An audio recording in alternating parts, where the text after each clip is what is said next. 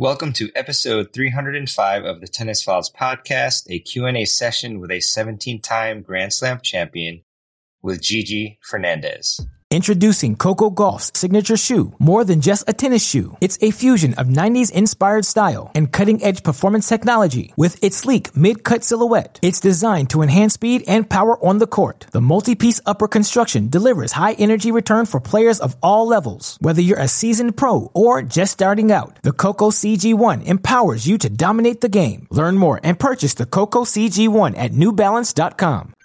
Welcome to the Tennis Files podcast, bringing you advice from the top minds in tennis to help you improve your game. And now, here's your host, Mehrban Iranshad. Hey there, I hope you're all doing well and playing a lot of tennis and improving your game. For today's episode, I am bringing you a really fun Q&A session that I had with legendary 17-time Grand Slam champion Gigi Fernandez that we did a little while back, and she answered audience questions on strategy, the mental game, injuries, meditation, visualization, technique, and more. So definitely a really valuable session that I think you'll really enjoy. It's always amazing to get advice from people who have performed at the most elite levels of the sport, and then Gigi is also doing a ton of coaching right now as well. So I definitely think you'll get a lot out of this one. And so without further ado, here's my discussion with 17-time Grand Slam champ, Gigi Fernandez. So good to see you again, Gigi. How are you? Great to be here. Took a while, literally. Sorry about the little delay. We had technical issues.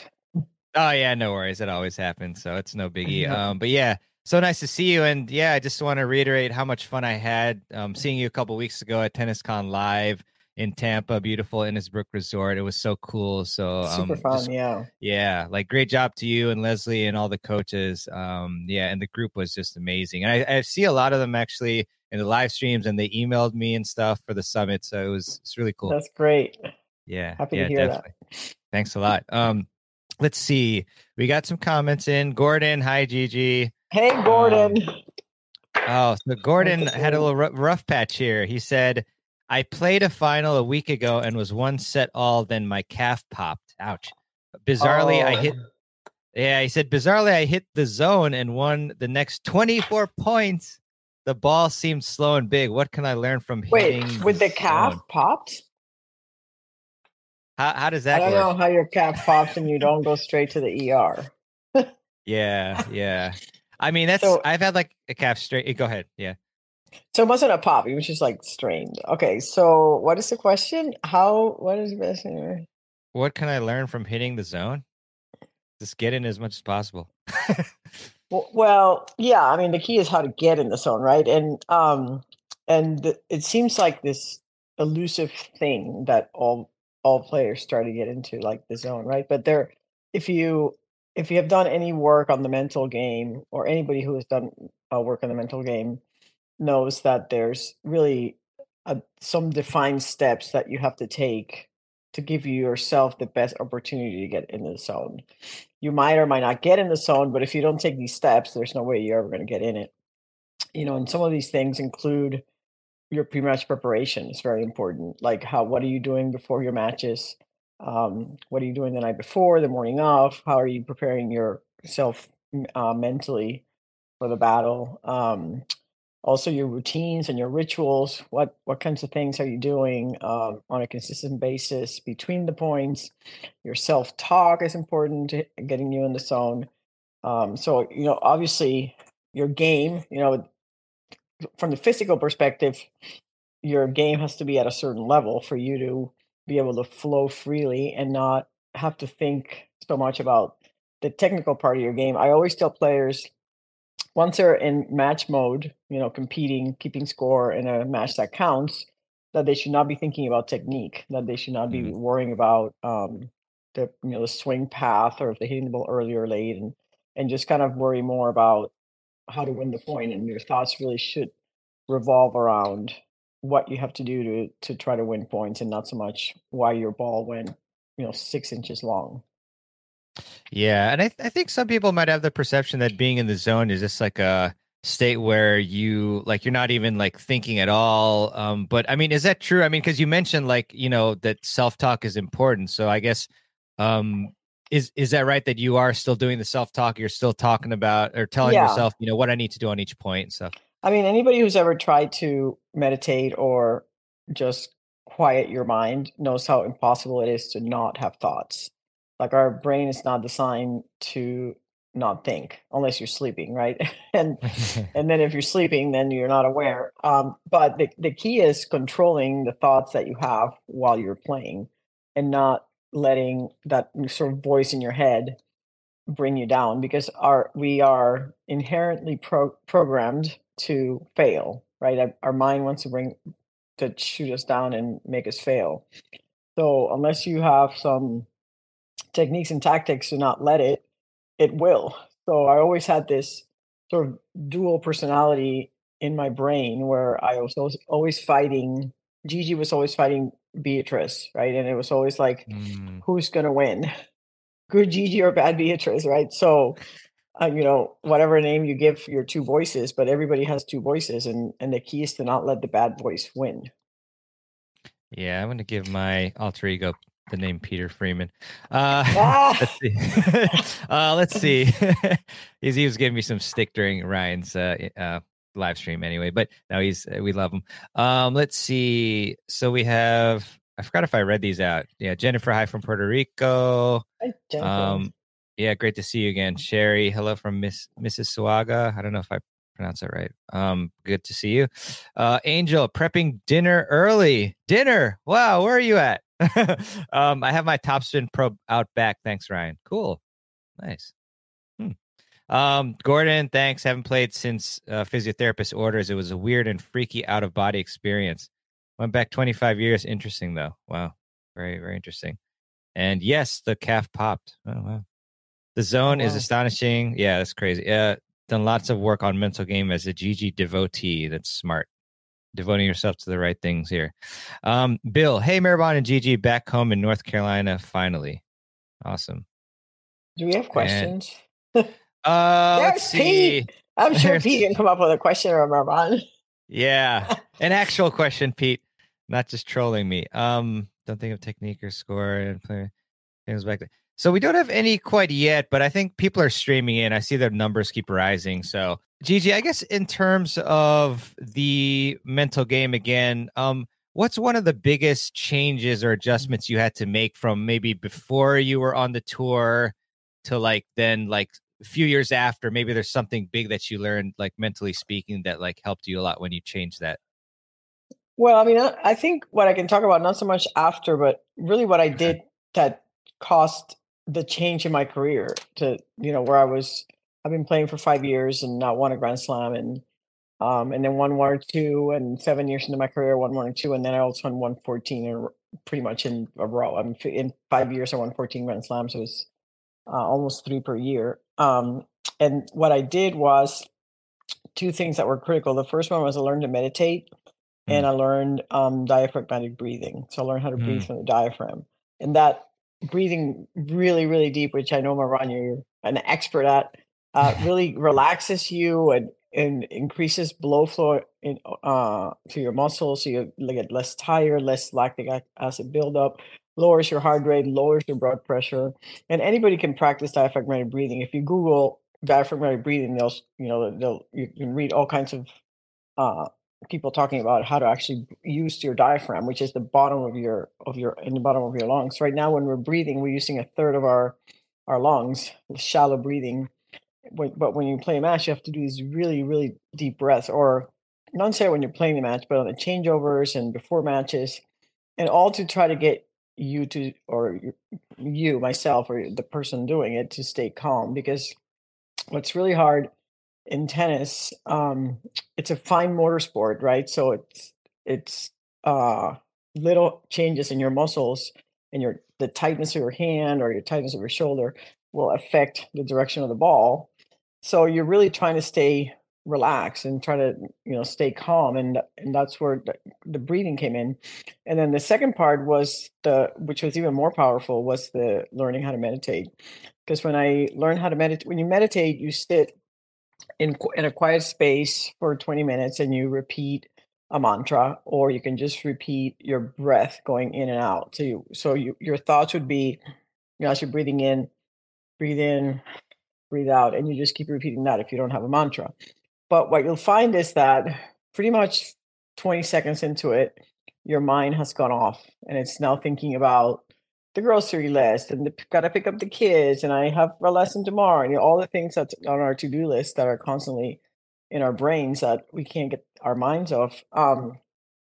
And at first I would get really mad at myself because I couldn't focus for 20 minutes. And it was like, okay, how can I not focus for 20? How am I going to play a 2-hour match if I can't focus for 20 minutes? And I would get really pissed off. And, slowly but surely I started to learn how to bring my mind back to the mantra and could sustain the mantra a little bit longer. I could go minutes at a time, maybe.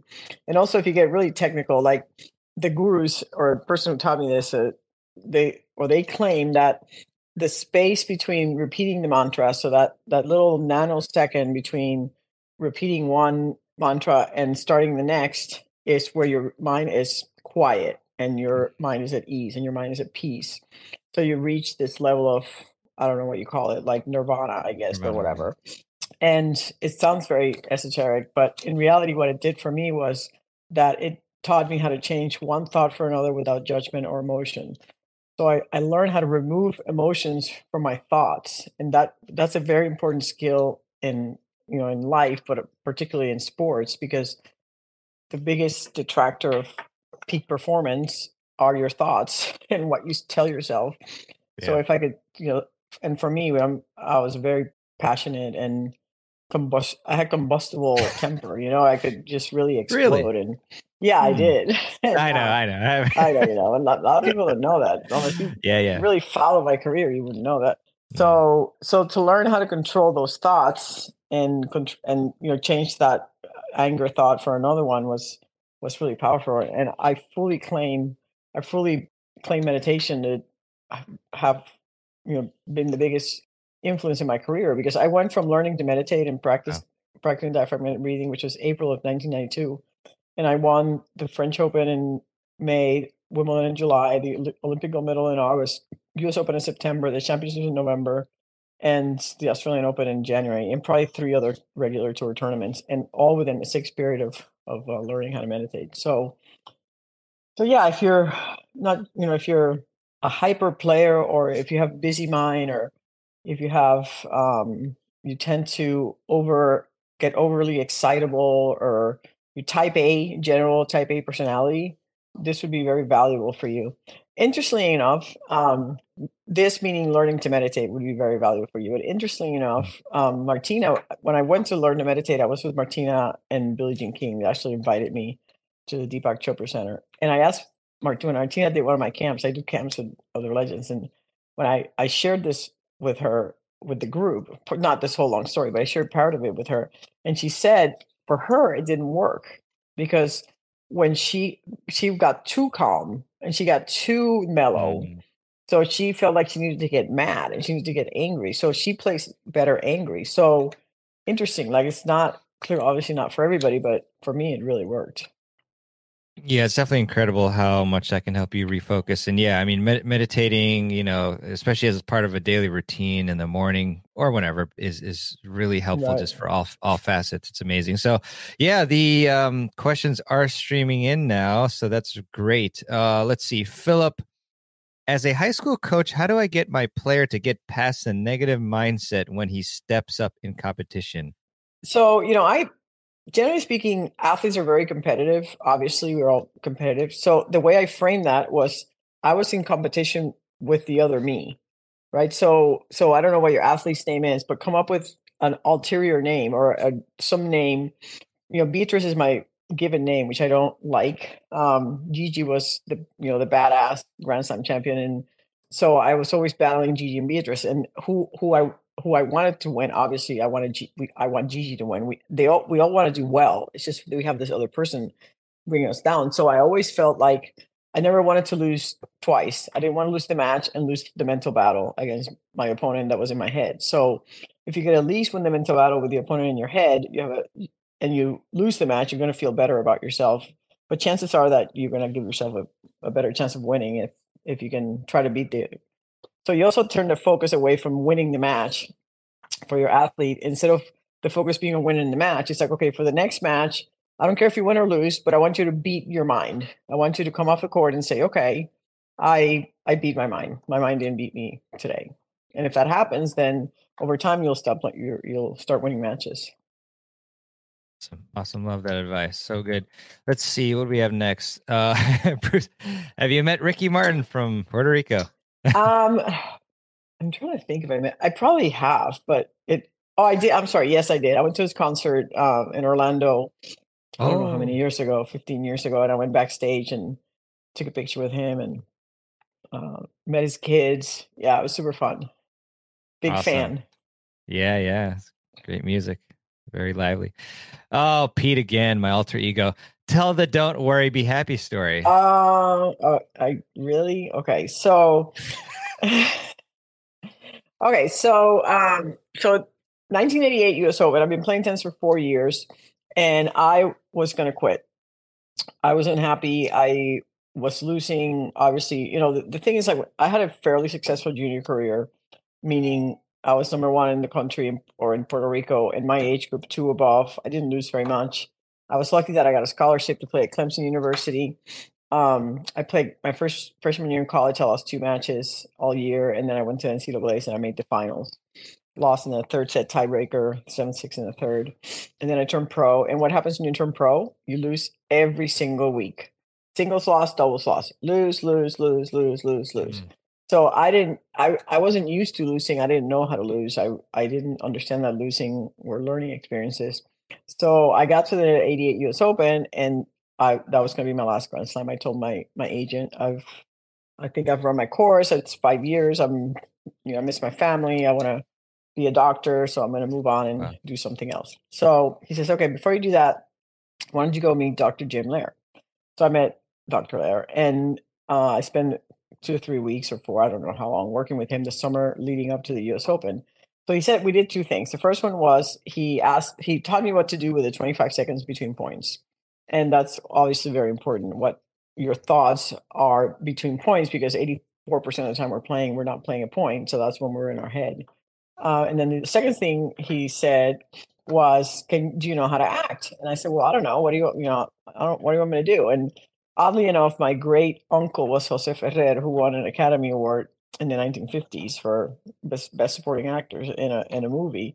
So maybe I had the acting gene and I didn't know it. And he said, okay, I want you to act like you're having fun. I know you hate tennis, and I know at the end of this Grand Slam, you're going to retire, and that's fine. I support it, but let's just fool the crowd. Let's fool everybody that's watching you. And I want them to look at you and see, wow, that girl's really having fun. I said, okay, I'll try it.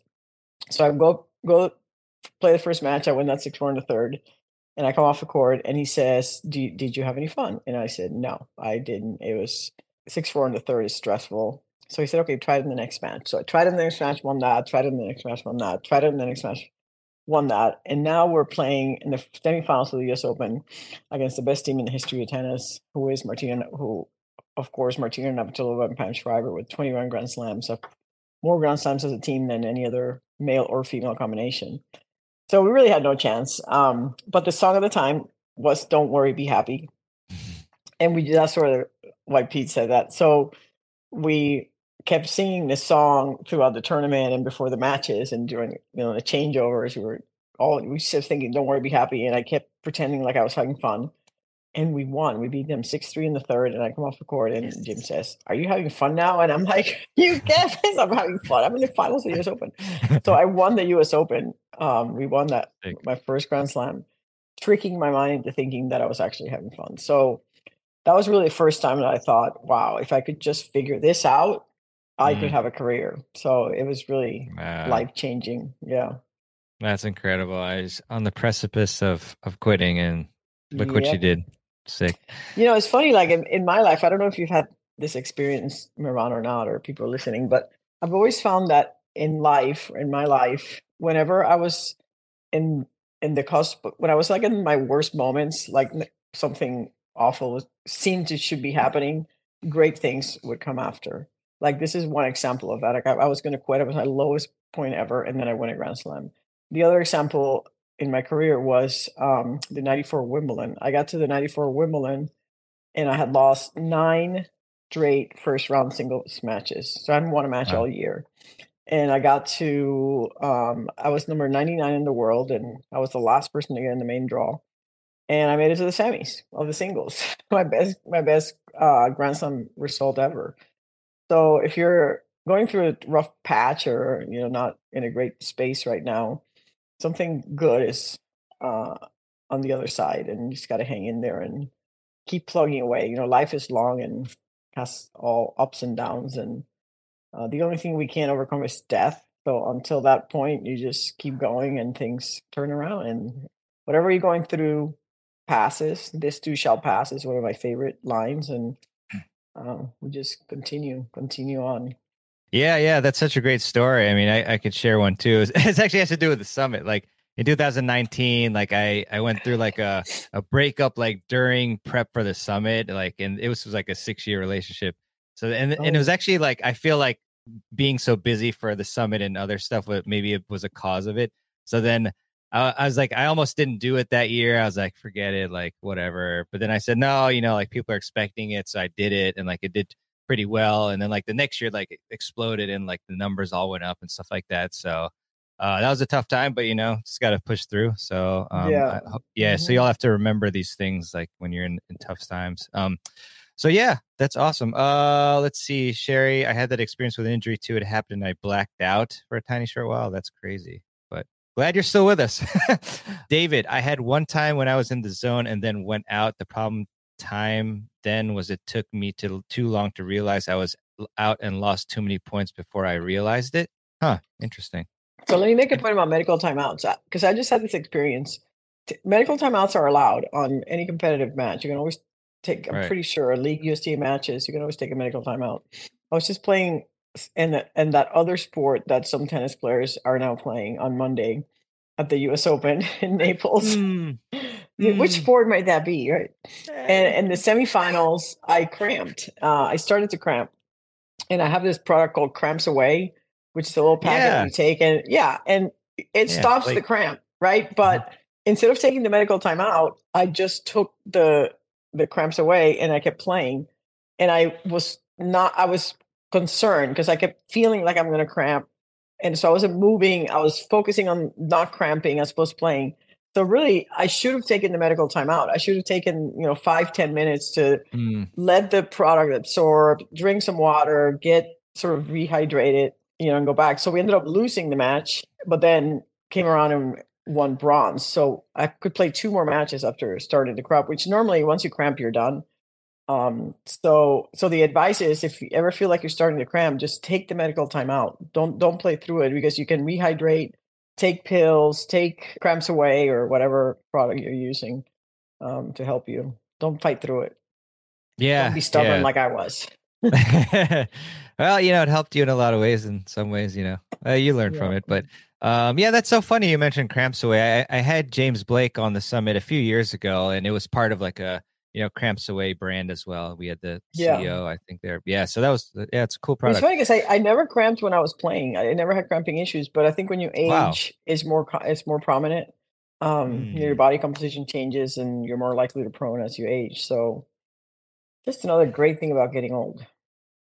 Yeah, got to find different ways. You get wiser though, so that's true. Steve, hello, Mirabon Gigi. Hello to you, Steve. Angel, so your teammate is really struggling with their shot selections during a match, i.e. low percentage shots outside of cheering them on, I think. What suggestions do you have to reel that person in? Yeah, so it really shows shot selection in tennis. So the question is, are they missing? From what I'm reading, they're missing because they're trying low percentage shots. So really, you shouldn't be trying low percentage shots. So that's the problem. It's like having a conversation with him beforehand. It's like, why are you trying these shots? Like, I didn't try low percentage shots. I didn't win 17 Grand Slams by trying low percentage shots. I can promise you that. Like, anytime a tennis player hits the ball, they have 2, 3, 4, 5, 6, 7, 8 choices, depending on your skill level. I had probably 6 or 7 choices every time the ball came. and the true discipline, or the true edge that players have, is making the right choice. It's not executing the shot. You know, we're going to execute the shots. Everybody's going to make shots and miss shots, but it's really the choice of the shot you're trying to make that's going to win you the matches. So it's probably, you know, having a conversation with them about, first of all, do they understand what is low percentage? A lot of people don't have a clue that the shot they try to is low percentage. Like sometimes I just laugh when I do my cams, because I'll see a person trying a shot and I'm like, did you just try to hit a high drop volley angle in front, like down the line from above your shoulders, standing on the service line? They're like, yeah. I'm like, I wouldn't try that shot.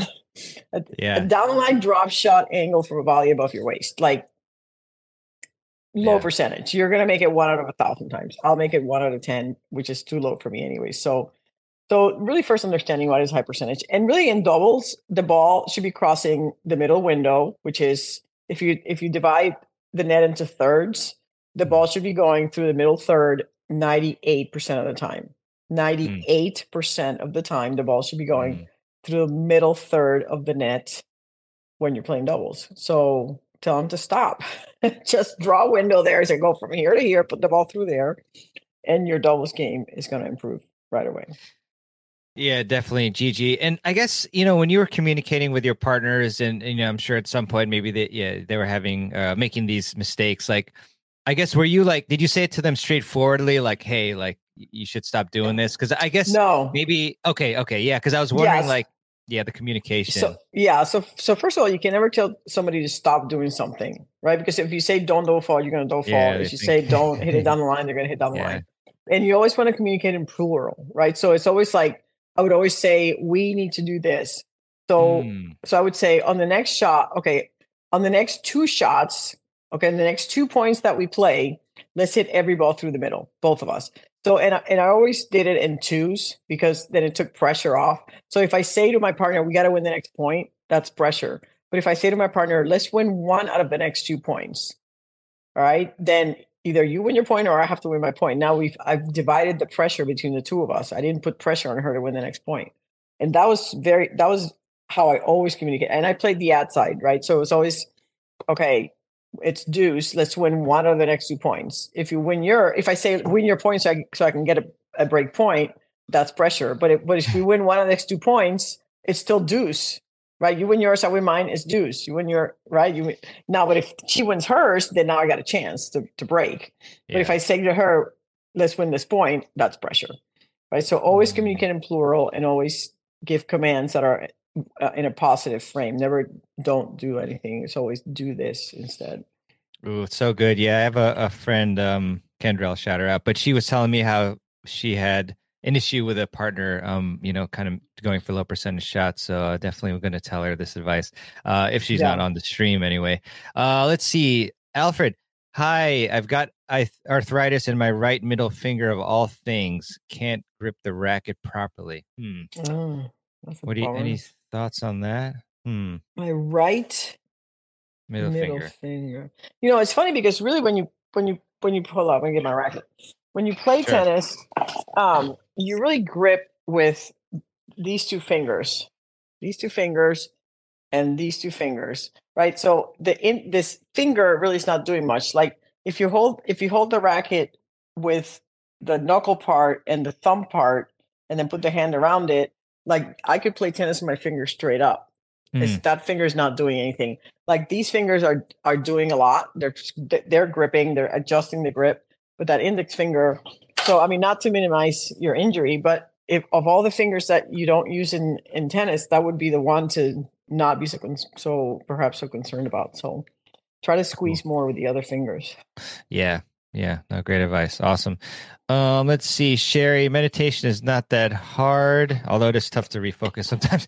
But plus, it can help you focus on everything around you without needing to restrict your focus onto just one element. Even helps you gain precognition abilities. Yeah, but it's hard though. I mean, yeah, you're probably a master guru, Sherry. You're I know, like right? A Zen master, right? But it is hard to focus on one thing for 20 minutes. At least it is. It is for me, or it was for me at first. And even it's funny now because sometimes when I'm going through really stressful periods, I'll remember, okay, I need to meditate. And I was on a plane once, and appeared like there was a lot of turbulence, and I was really nervous about it. And I was like, okay, I'm going to meditate. So I started to meditate, and I set my timer for 20 minutes. You're supposed to set a timer. Yeah. I set my timer for 20 minutes, and I started to meditate. And then all of a sudden, I started to read, watch a movie, eat, look at my computer, and the timer went off. I'm like, oh my God, I was supposed to be meditating. Oh, what a session. So, yeah, right. So it's like, but then that was the first time I'd done it in years. Once you get in the groove of it, it's a little bit easier to. That's funny. Yeah, I agree. It can be very. I guess from the standpoint of like, you just like sit somewhere or cross your legs, whatever. Like it's easy to initiate at least. Make like yourself do it. Yes. Yeah. But to actually do it well is what can sometimes be a little challenging. Yeah, I mean it's very cool though. I mean now they have all these apps, like Headspace. I use that, and Calm as well. I've used that. Those are nice, and there's many others. Let's see. Macy, is there a good exercise that duplicates playing tennis? So if you can't play, at least you can keep your level of fitness high. What types of stuff did you do? Funny.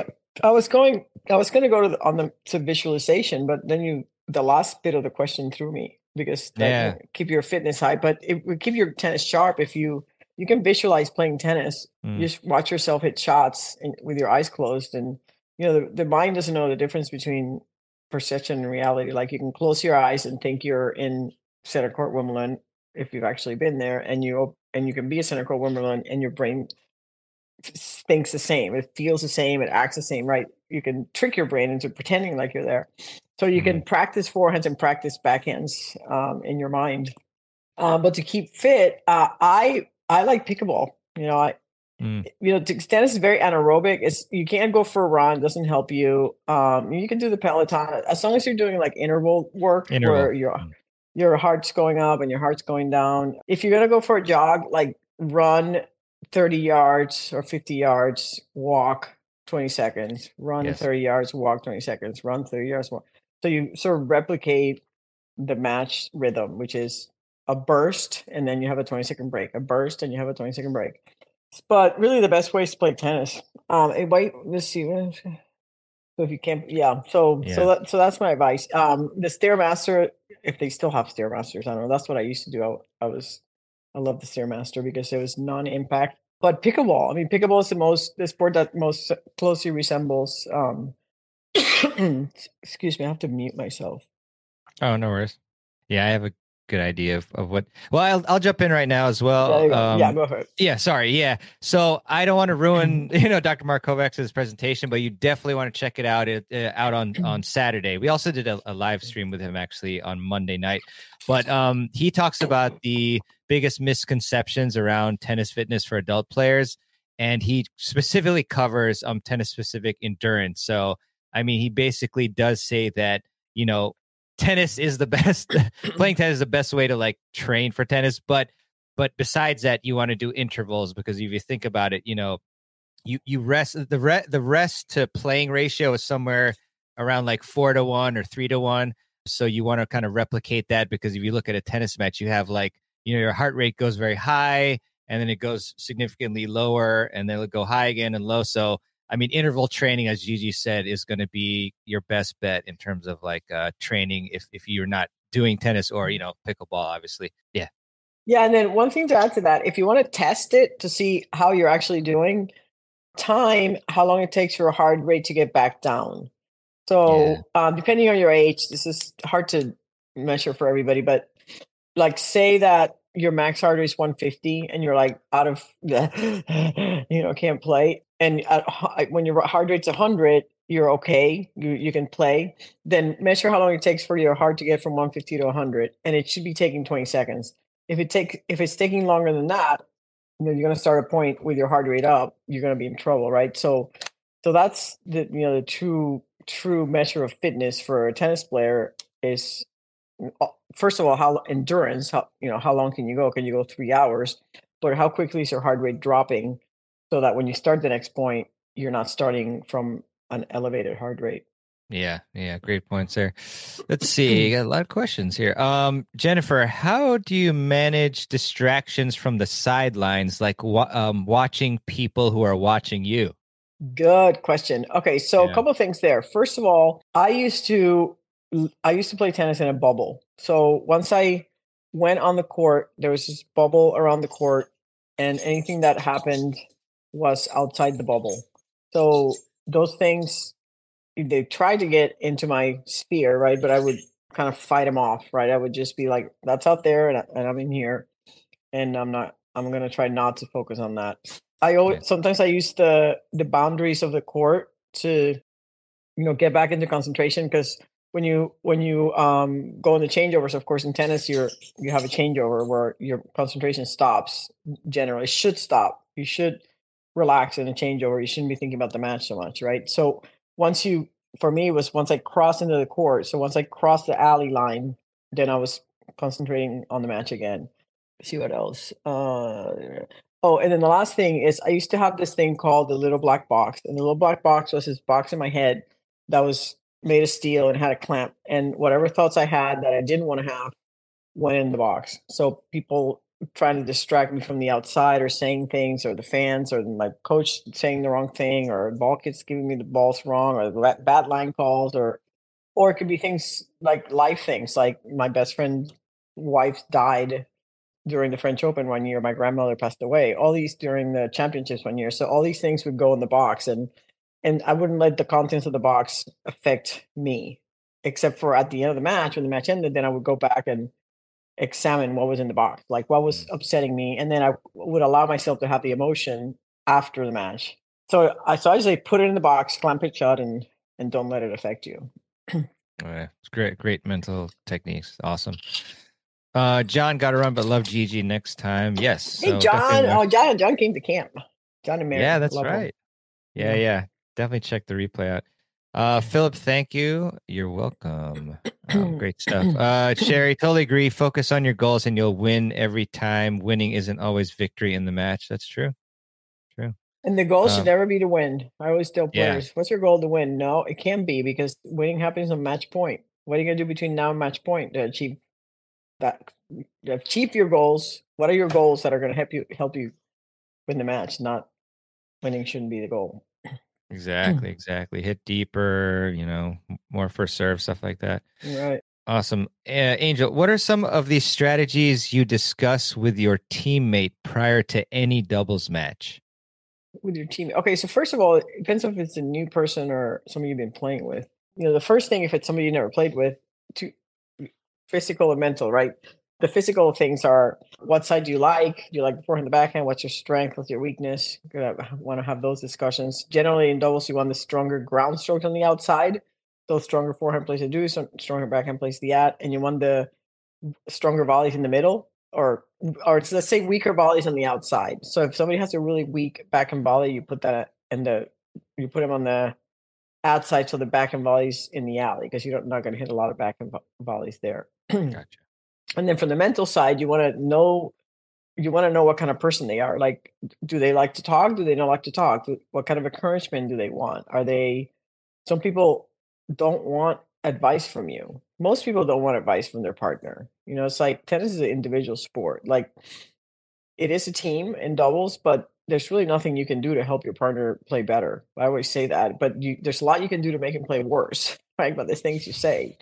So all you can do really is be encouraging, and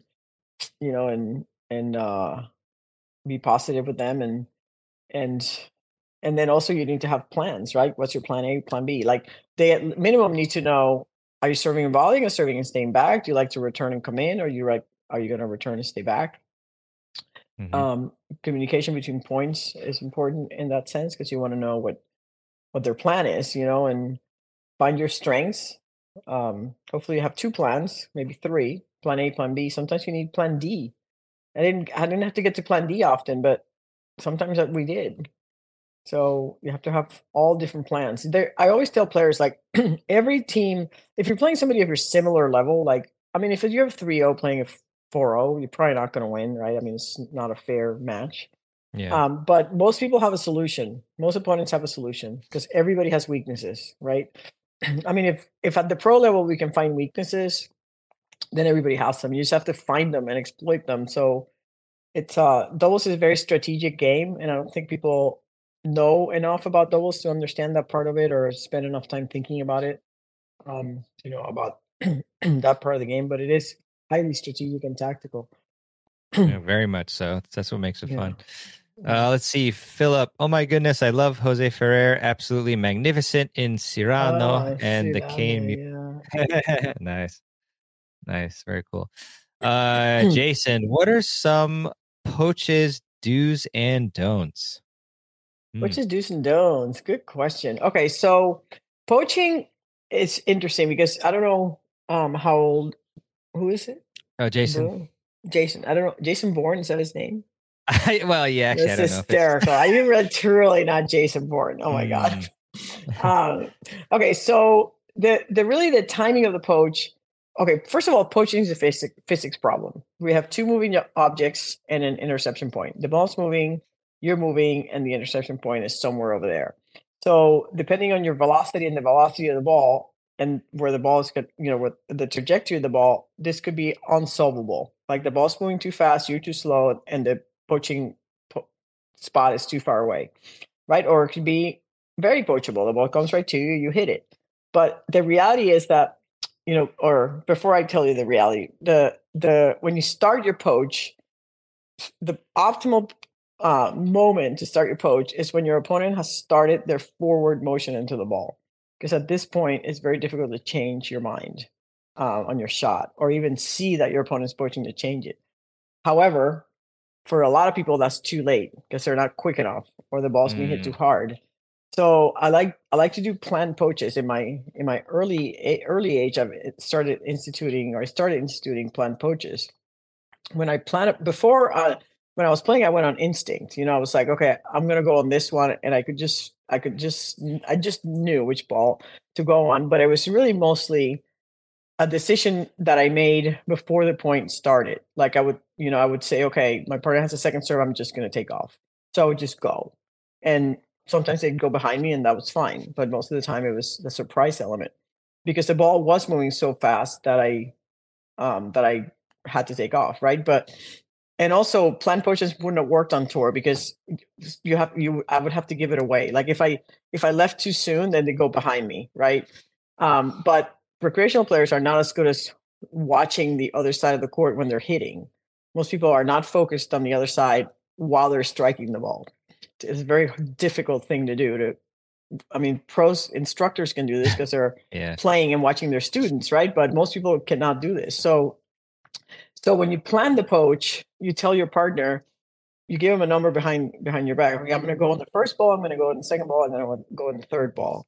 It should never be more than 3 because points in doubles, if you've heard Craig O'Shaughnessy, like 95% of the points in doubles end within the first, 60% of the points end in the first 4 shots, like serve, return, point after the serve, point after the return, point has ended. And then another large portion is 8-shot rallies, right? So it's not going to go past that. So you're going to poach in the first, the second, and the third. That means when your opponent is hitting that number ball, you're going to take off, and you have to take off super early. Like I always take off when the ball bounces. And again, you're going, your partner's who's in the baseline is covering behind you. And what you're really trying to do is disrupt the person that's hitting the ball, disrupt your opponent. And you're trying to make them change their mind. Because we know that in tennis, when you change your mind, you're more likely to miss the shot, miss your target than if you stick to your original shot. And there's all this data. Like I don't know if you know this, Marwan, but back in the 80s, Jim Lair did a study on accuracy of players and accuracy specifically to when they change their mind. So what he did was, he had a pro feed balls to, and this is Jim Courier, Andrew Agassi, all the guys at IMG Academy. I think David Wheaton was another one, and Martin Blackwell. Really, I think just Chang might have been a little bit young for this. Okay. So this is like high level players, right? So he would put targets on the other side of the court, a cross court target, a downline target, and the target would be like the target sign, like a bullseye, and then a ring around it, and another ring around it. So he would assign points, 10 points for hitting the middle, 5 points, 1 point, and then 0 points if you missed it. So he would feed him, 10 forehands and say, okay, hit these cross court, and they would hit cross court, and he would count, okay, 10 for that, 5 for that, 3 for that, and he'd get the total number.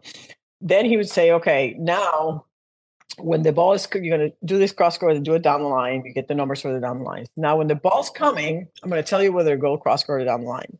So as the ball's coming, he would say cross court, down the line, cross court, down the line. So as you can imagine, the accuracy decreased because the player didn't know ahead of time which ball he was going to hit. But now what was interesting was he said, okay, now you're going to hit these cross court. But when the ball is coming, I'm going to tell you to hit it or down the line, whatever they were doing. When the ball's coming, I'm going to tell you to hit it down the line. So now I'm introducing doubt in your brain. But instead of listening to me, go back with your original thought, which was to hit a cross court. And then when he did that, the accuracy was almost exactly the same as when they didn't change their mind. So the lesson there was when a tennis player changes their mind, they should go with their first instinct because that's when you're going to be the most successful. Like, so don't second guess your shot selection. Go with the first instinct. And if the person has poached and you see that they poached, just try to hit the same shot in the same direction, but maybe try to make it a little bit better or a little bit closer to the alley. But don't change your mind. So don'ts on poaching, there's not very many don'ts on poaching. I mean, if you're going to get super technical, you don't want to turn your shoulders and like, I'll take any poaching to no poaching, right? But if you want to be picky, don't turn your shoulders and go sideways. And you want to move lateral or diagonal rather towards the center strap and not laterally across the court. Those are the two don'ts. But I prefer you moving laterally and turning your shoulders than not poaching at all. Because at least you're showing the opponent movement and you're trying to disrupt the opponent and not just being stationary in the middle of the box. Yeah, exactly. Disturbing the rhythm. Awesome. That's a very cool story. Awesome. Thanks, Sherry. Probably benefited from feeling that the gods were with me and the pain was just unimportant. It's good. Good. Introducing Coco Golf's signature shoe. More than just a tennis shoe. It's a fusion of 90s inspired style and cutting edge performance technology with its sleek mid-cut silhouette. It's designed to enhance speed and power on the court. The multi-piece upper construction delivers high energy return for players of all levels. Whether you're a seasoned pro or just starting out, the Coco CG1 empowers you to dominate the game. Learn more and purchase the Coco CG1 at newbalance.com. Susanna, when losing is more common than winning, how do you learn to win? Talk to Jim Lair. That's a good question. No, so I think when that happens, I think you need to drop the level of the competition. So it's very common with players, like when you start playing on the equivalent of that on tour as a player going back to the challengers to play against lesser players. So if if you keep losing first round of main draw tournaments, go play a tier 3 event or a challenger where you're playing players that are ranked 300 instead of players that are ranked 50, and you'll start winning. So if you're playing 3-5 losing, go play 3-0. And I know you're going to say, nah, I don't want to do that because 3-0 is blah, blah, blah, blah. But that's the solution. You have to play against weaker players or go play 2-5s. So then you win. And if you're 4-5, go play 3-5s. Whatever it is, 4-0s, weak 4-0s. So you get used to winning because winning is a habit, and then you're also your thoughts as you're winning. You develop your thoughts as you're winning too, which you don't develop those when you're losing. So that's what I say to that. Go play with worse players. Awesome. Yeah. Great advice. Definitely want to do that. Let's see some more questions. Could you review the Jim Lair advice between points then and now? Then and now. Not sure what that means, but I can review I call this the Crave sequence, and I don't remember exactly what he called it. And I think he had 4 steps, but I did a little work when I created this product, the Roadmap to Mental Dominance. And that's what I called it because it kind of made sense of the things that you should do before the point starts or between points, right? The 25 seconds between points. And it's called CRAVE for CRAVE, and it starts with chill, routine, analyze, visualize, execute. So the first thing when the point is, you have to chill. Whether you won the point or lost the point, chill. It's just 1 point. It doesn't matter. Whether you won or lost does not matter. The only point that matters is which point, match point, of course. I tell players a stat that the percentage of points that the number 1 player in the world wins. Carlos Alcaraz right now. He wins 55% of all the points he plays. That means 45% of the time he's a loser, right? So we play in a sport where losing almost half the points in a match and you can still win, right? So it doesn't matter. 1 point doesn't matter. Chill, let it go. Won or lost. Don't get so excited about it and don't get upset if you lost it, unless it was match point. Then the match is over. So first you chill. Then you have to do your routines. As you do, your routines include, what do you do with your strength? Are you looking at the racket? Where are your eyes? Are you stepping on the lines or not stepping on the lines? How do you pick up the ball specifically? Pick up the ball the same way every time. Then you're analyzing. As you're walking around doing your routines, you're analyzing what happened on the last point. How did I win it? How did I lose it? And then you also want to think about what you're going to do on the next point. Am I going to serve volley, serve and stay back, return and come in, etc. Then you have to have before the point starts, quick visualization. And the visualization could be you watching yourself hit the serve into a target, or it could be just a positive self-talk or something, any kind of visualization you want to, any kind of self-talk that's positive.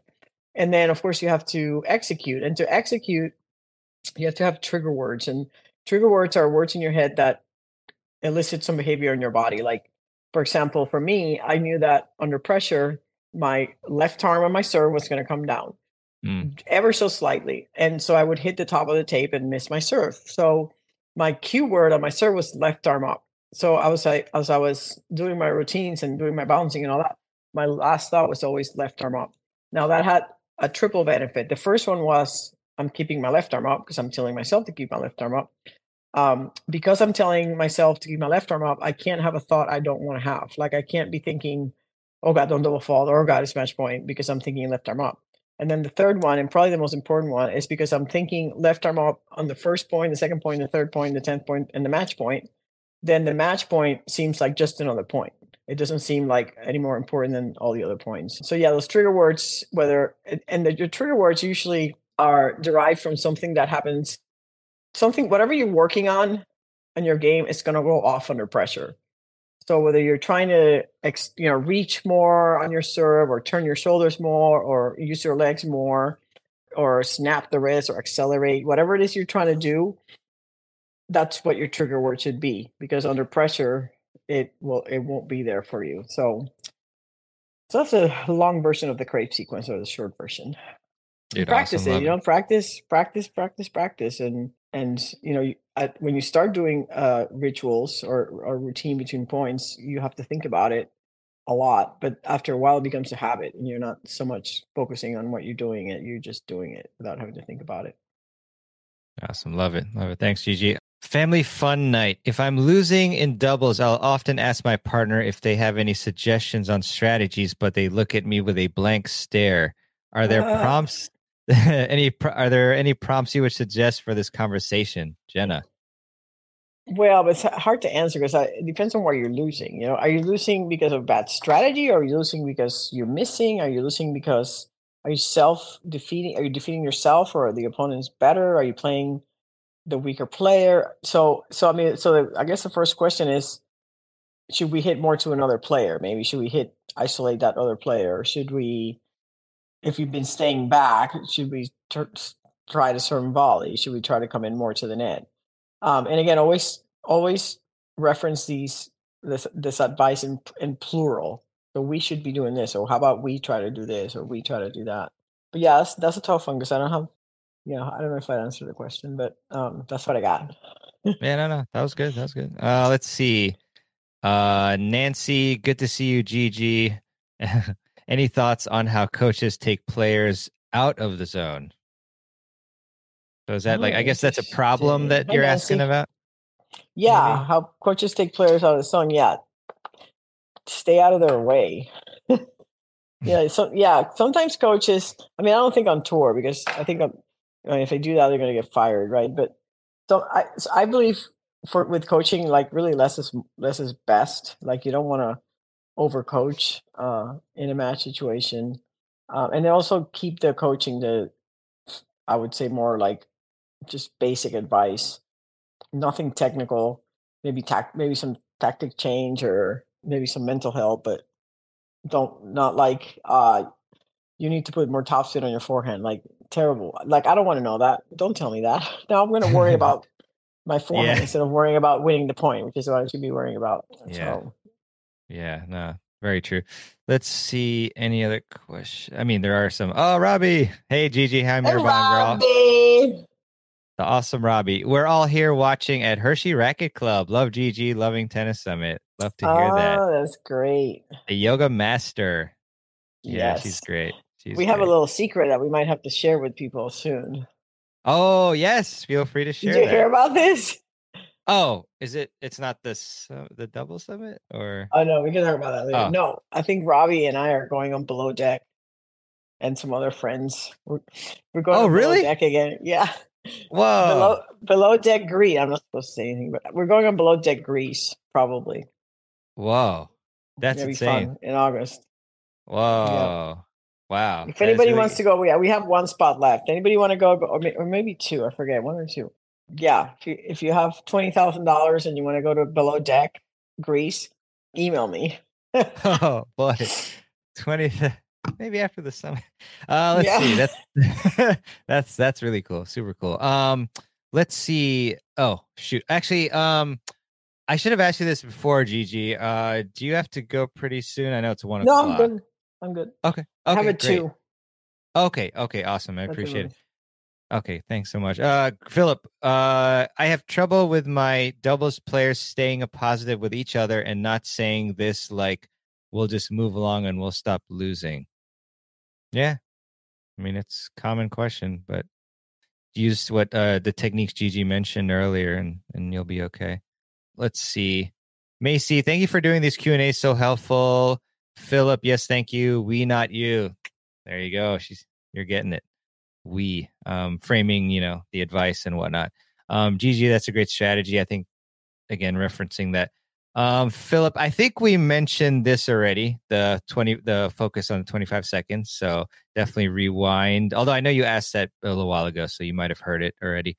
The answer. Any chance you're going to do a SoCal clinic from Steve? Oh, I've done so many clinics in Southern Cal. I don't know, probably 8 or 10 of them. So, and Indian Wells is a good option, Steve. I do camps in Indian Wells every year. They're very popular. If you want to get into those camps, go to gfernandeztennis.com and find the camps page, Indian Wells, and fill in a form that's their interest form. There's a long list of people that have been trying to get on, and I'm kind of getting through it. So I do 3 or 4 camps every year.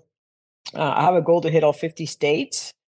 With my G Method clinics. I'm doing Mississippi and Alabama this month, actually in a couple of weeks, and Nashville in June. And after that, I'll have 37 down and 13 to go. So that's been a fun challenge and fun goal that I'm going to someday finish achieving. So, wow, dang, that's super cool. SoCal, Indian Wells next March.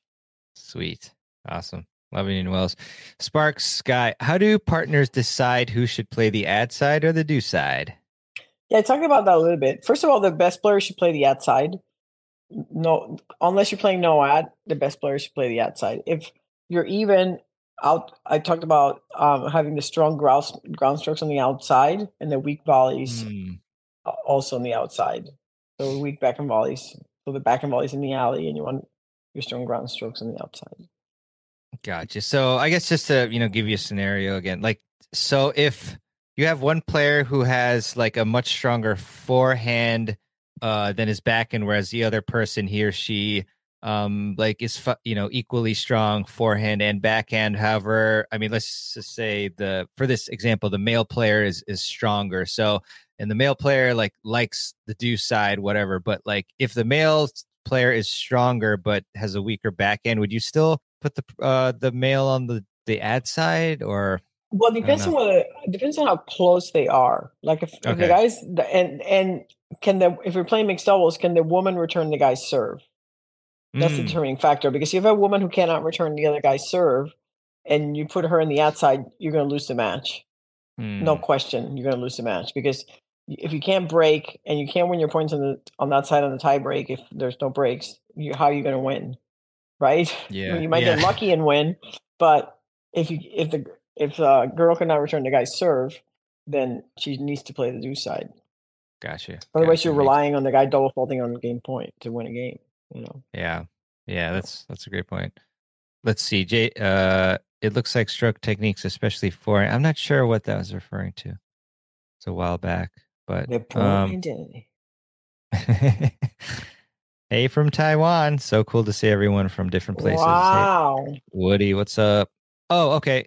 Jason, it seems the forehand technique has changed from the time in the 90s and now. Do you agree? And do you suggest your students to mimic pros from Wait, what? Can you repeat that?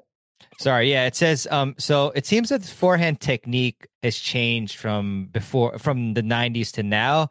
So first question is, do you agree? And then second is, do you suggest your students to mimic the pros strokes? Yes, I agree, and yes, I agree with all of it because back in the day when I was playing, we didn't have the string technology that is available today, or the racket technology even. So the strokes are a little more linear or a little bit flatter than they are today because we couldn't generate the spin that they're generating today because we didn't have the string technology. So if you want, I mean, if it's for a high level player, then you definitely want to sort of follow modern technology, but all or modern teaching tactics, but also the movement. Like the whole open stance in my generation.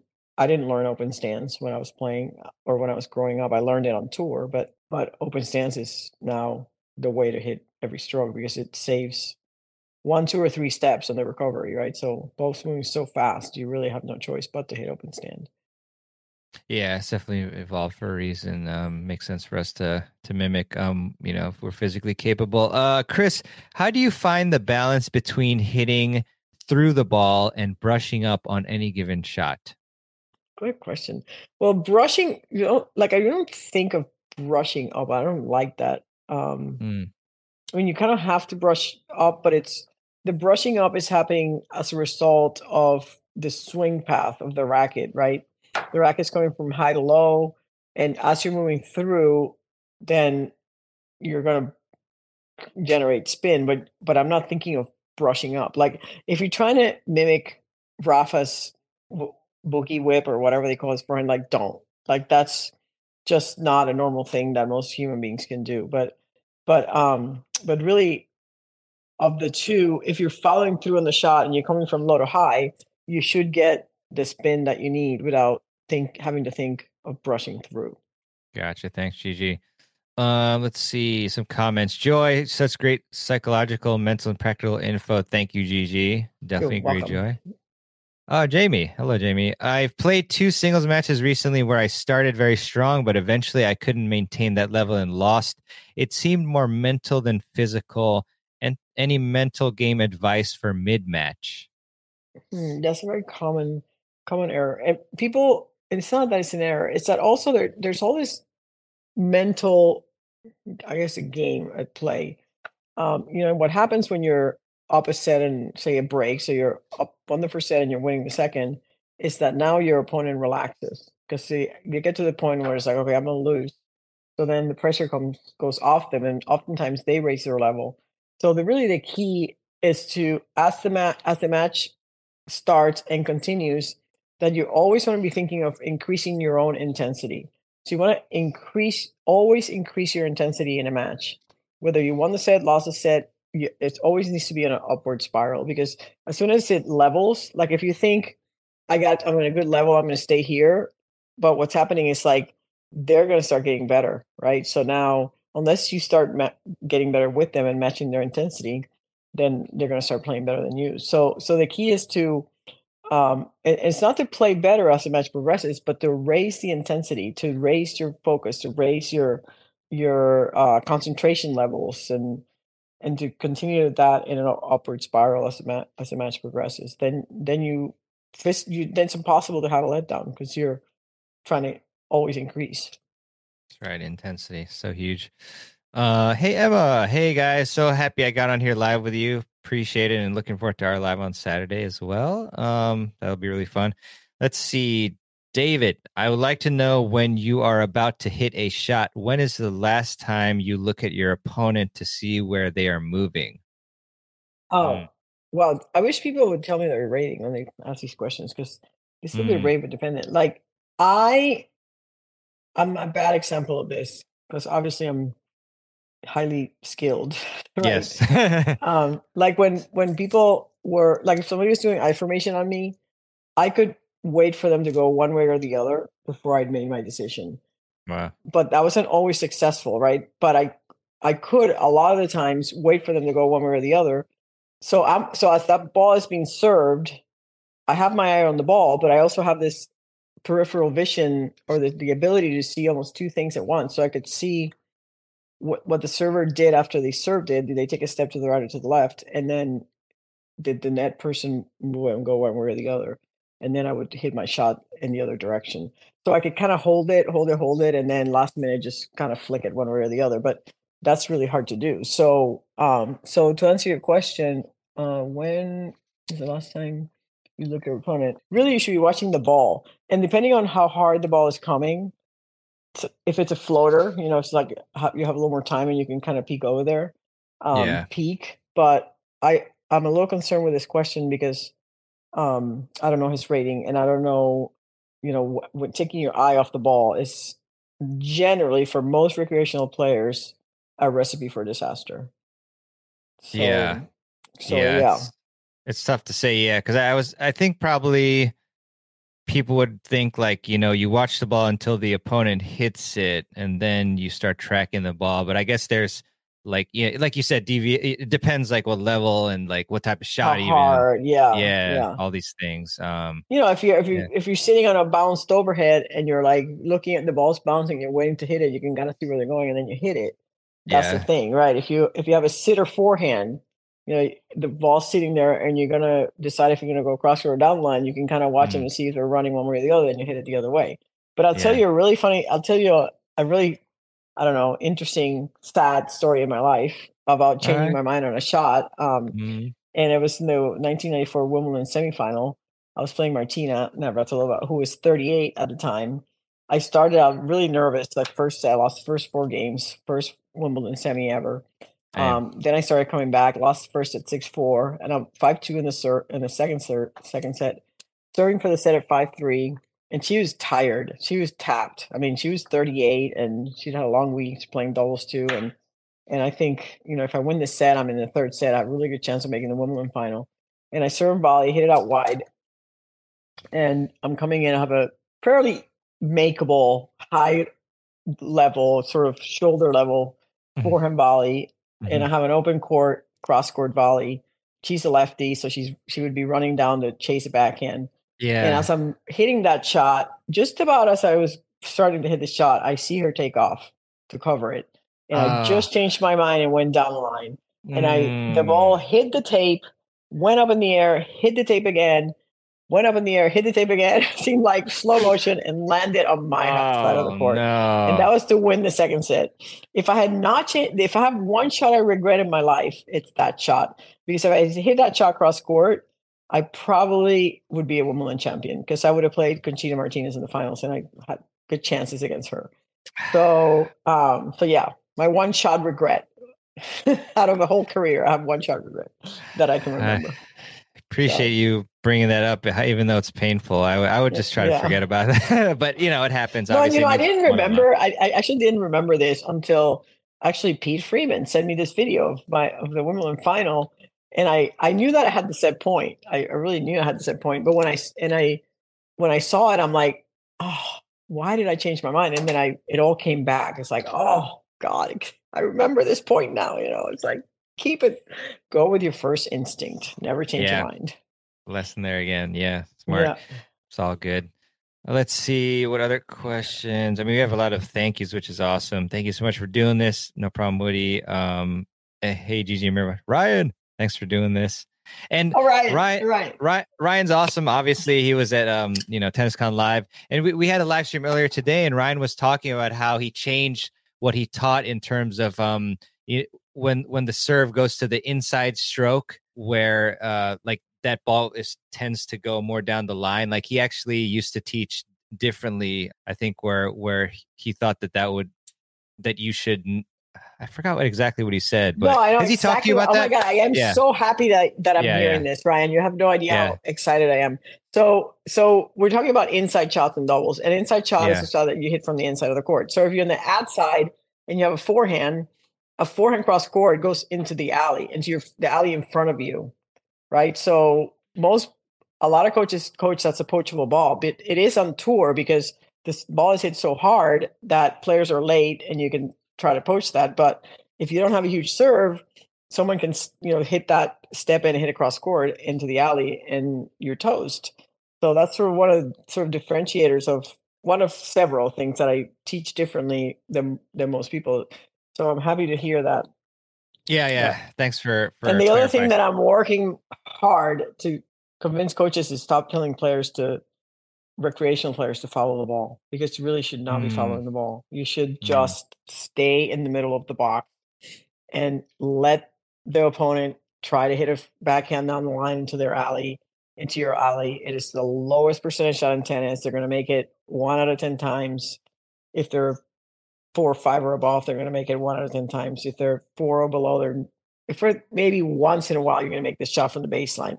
If you're standing in the baseline. Now, if you're standing on the service line, different story, then you got to watch it. But, the problem with recreational players is 3, 5, 4 players, when they start to follow the ball, they don't know where to stop. So the ball goes that way, they keep going that way. And now we have the situation where one person's scoring the alley and the other person's scoring 90% of the court. So I'm still working on it. I'm still working on sharing with my instruction with more people, so people really understand the game of doubles better. And that's my mission in life. More people teaching good doubles. Good stuff. Yeah, it's a great mission. Very sorely needed. Angel, missed you this AM. Yeah, to Ryan. Yeah, just watch a replay for sure. Maggie, hola from Acapulco. Gigi and Mirban. Where do you... this is a great question, because we had some discussions about this with both Brent and Ian, and they had sort of different opinions, although they could probably come to a middle ground. But when do you look at your partner while playing the point at the net? My partner? Yeah. So I guess you're at the net, so the questions we had was primarily when there was a serve to your partner, are you looking back at them? You know what I mean? Or when do you look back? They didn't agree. What I'm going to pick on them now. What were they saying?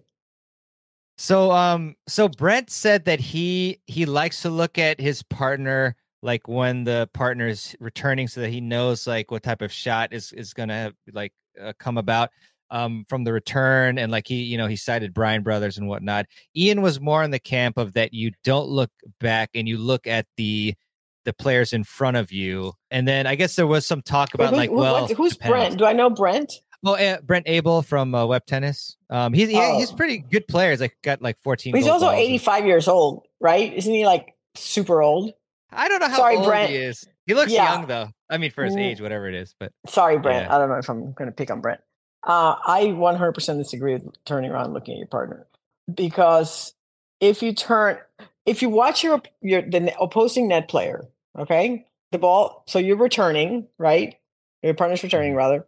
The ball has crossed the net, right? Mm-hmm. And if you watch the opposing net player, that's all you need to know, because if they move, then you know that you have to be ready. You know that your partner's hit a bad shot, right? But if they don't move, you don't need to watch your partner. The problem with watching your partner is that you can't see your opponent, and you have to see your opponent. You have to see if your opponent is going to poach or not poach, so you can be ready. That's why when you ask that question, I'm like, when do I look at my partner? I've never in my life looked at my partner. I might glance, right? Yeah. But is that what Bryan Brothers do? Bryan Brothers? They don't. There's no way the Bryan Brothers are turning and watching. I can promise you that. And in fact, next time they come to my camp, which we do every February, we can ask them. Because the other thing is, how in tune are you with your partner? I knew when the ball was coming what kind of shot Natasha was going to hit without having to look at her.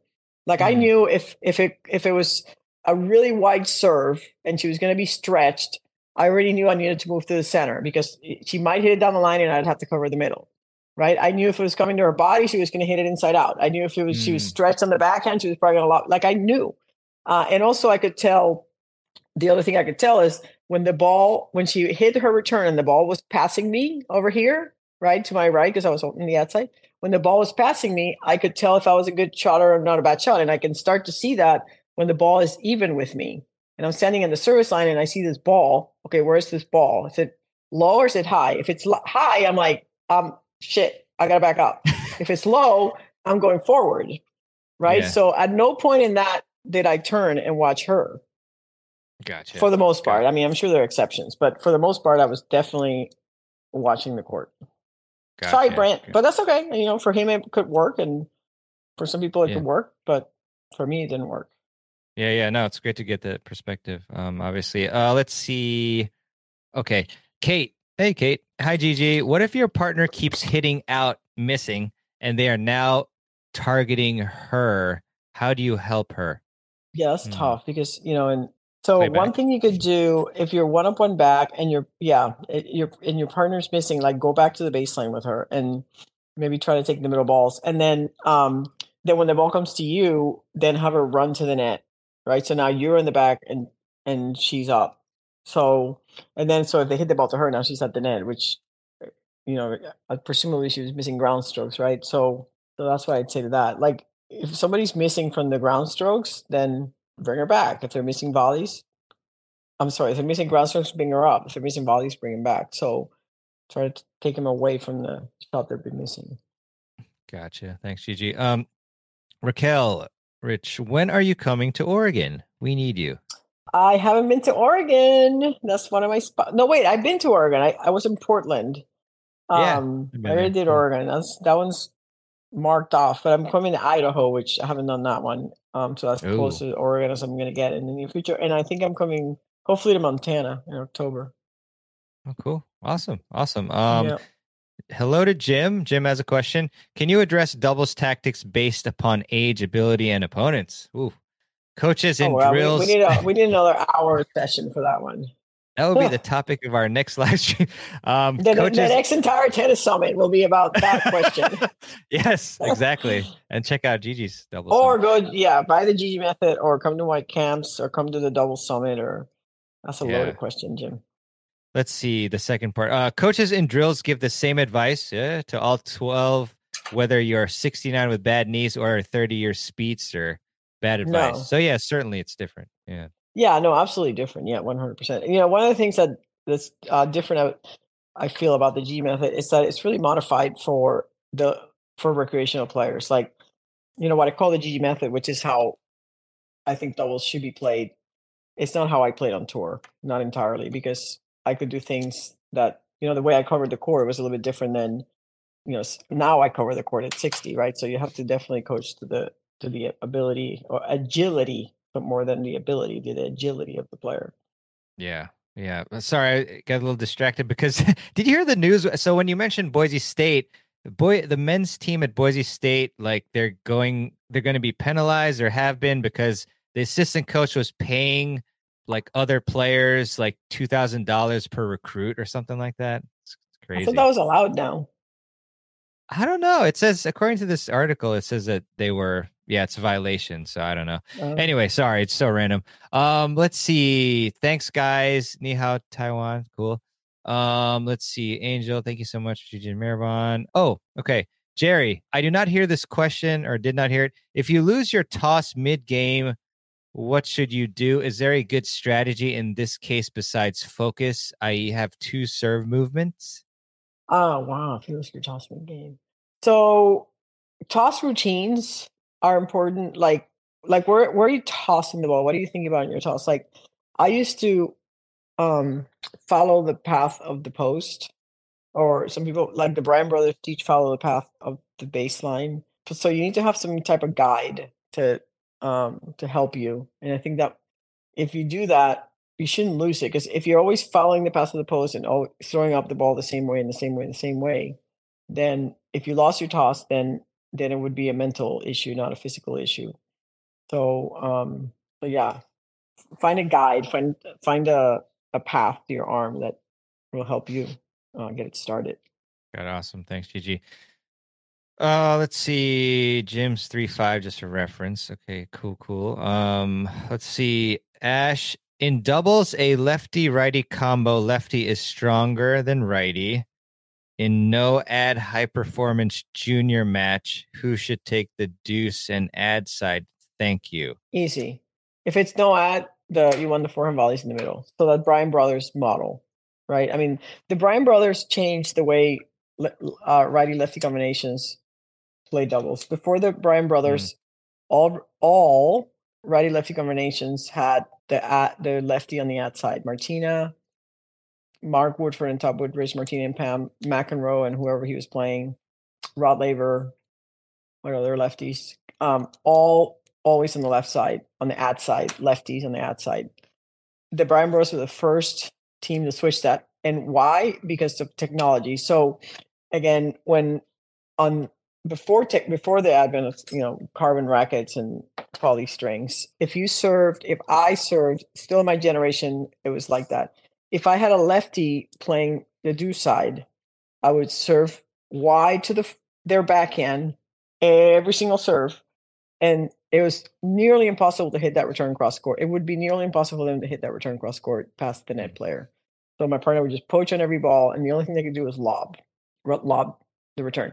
With the advent of this new technology now, anybody could be late on a backhand and just like flick it cross court. So people start getting really good about flicking backhands cross court, taking it early on the rise, and just using the technology in the racket to hit the ball early and hit it cross court. So if the lefty can return a wide backhand with any kind of success, then they should be there. So we have the forehand volleys in the middle. If they cannot, then you got to reverse it. But now you got the backhand volleys in the middle, which is not great.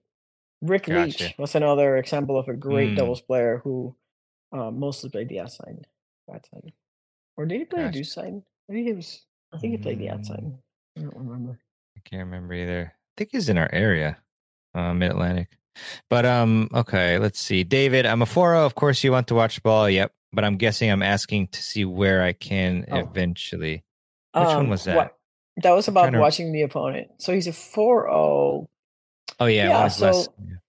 So that, I mean, it's hard to answer that. It's hard. I can't give you a precise moment because really I was talking about the peripheral vision. Like there's two visions. There's the focus on the ball with this understanding of what's happening peripherally.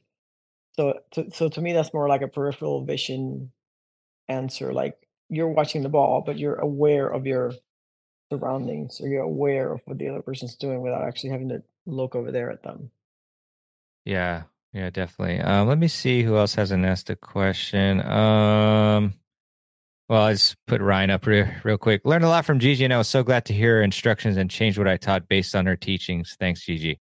You got to love it. There's a lot of coaches who are, stuck to the ways and whatnot, but you just learn and refine. Thank you, Ryan. I appreciate that. Yeah, Ryan. Awesome. Chris, do you adjust your swing path on every shot, or is it pretty consistent regardless of ball pace, height, etc.? No, I don't. I mean, what you want to do is adjust your body for the most part, right? You have to move your body. So you have your ideal strike zone. For most people, it's somewhere around your waist level, maybe a little bit above, depending on your grip. So you move your body so that when you get to the ball, you're in that ideal zone. So that what pros are really good at, becoming little robots. So everything's the same. What changes is where the ball is. And then you'll have your high balls that you're going to take early, and you try to avoid low balls. Really try to avoid hitting balls at your shoe tops or below the knees. So move your body to get to the right spot. Yeah. Just a couple more minutes before I have to take off. Yeah, no. A couple more questions. Totally. Thanks for the advice. No problem. What can I say as a coach to a high school player who is going to play against a superior player? Well, you got nothing to lose, right? Yeah. I mean, I always say there's three types of situations that you face. You're better than your opponent, you're worse than your opponent, you're even with your opponent. Depending on these three, you adjust your risk level. If you're better than your opponent, you take no chances. You're going to win, you're better.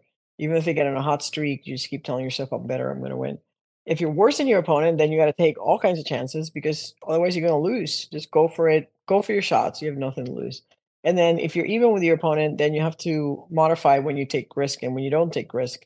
And when you don't take risk on the big points, because tennis is a game of errors, 60 to 70% of all the points in doubles end in an error. So you don't want to be making an error by trying a low percentage shot on a big point. The big points are, of course, game point. The fourth point of the game, 30-15. I'm sorry, the third point of the game, 30. Wait, is that fourth point of the game? 30-15, 15-30, 40 love, 40 point. That's a big point. It's a swing point in a game, and also the first point of the game. Because if you win the first point of the game, you're like 78% more likely to win that game than if you lose it. and also because the changeovers in recreational tennis or even pro tennis are and recreational tennis tend to be social, but in pro tennis too, like there's a break in the action, so your mind has been at ease for a minute or 30 seconds, however long your changeover is. So you have to get back in it. So I always want to play that point with intensity, like it's a big point, and not make a silly mistake. Yeah.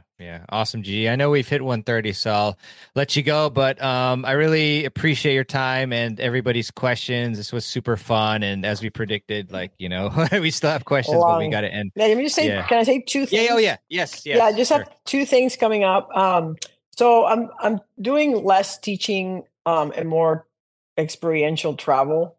I will have the Double Summit in November, and this is like sort of the one camp where people can come and learn the Gigi method from me. It's in Tampa, and this one has on-court, off-court. So I have Mark Kovacs and a couple of sports psychologists.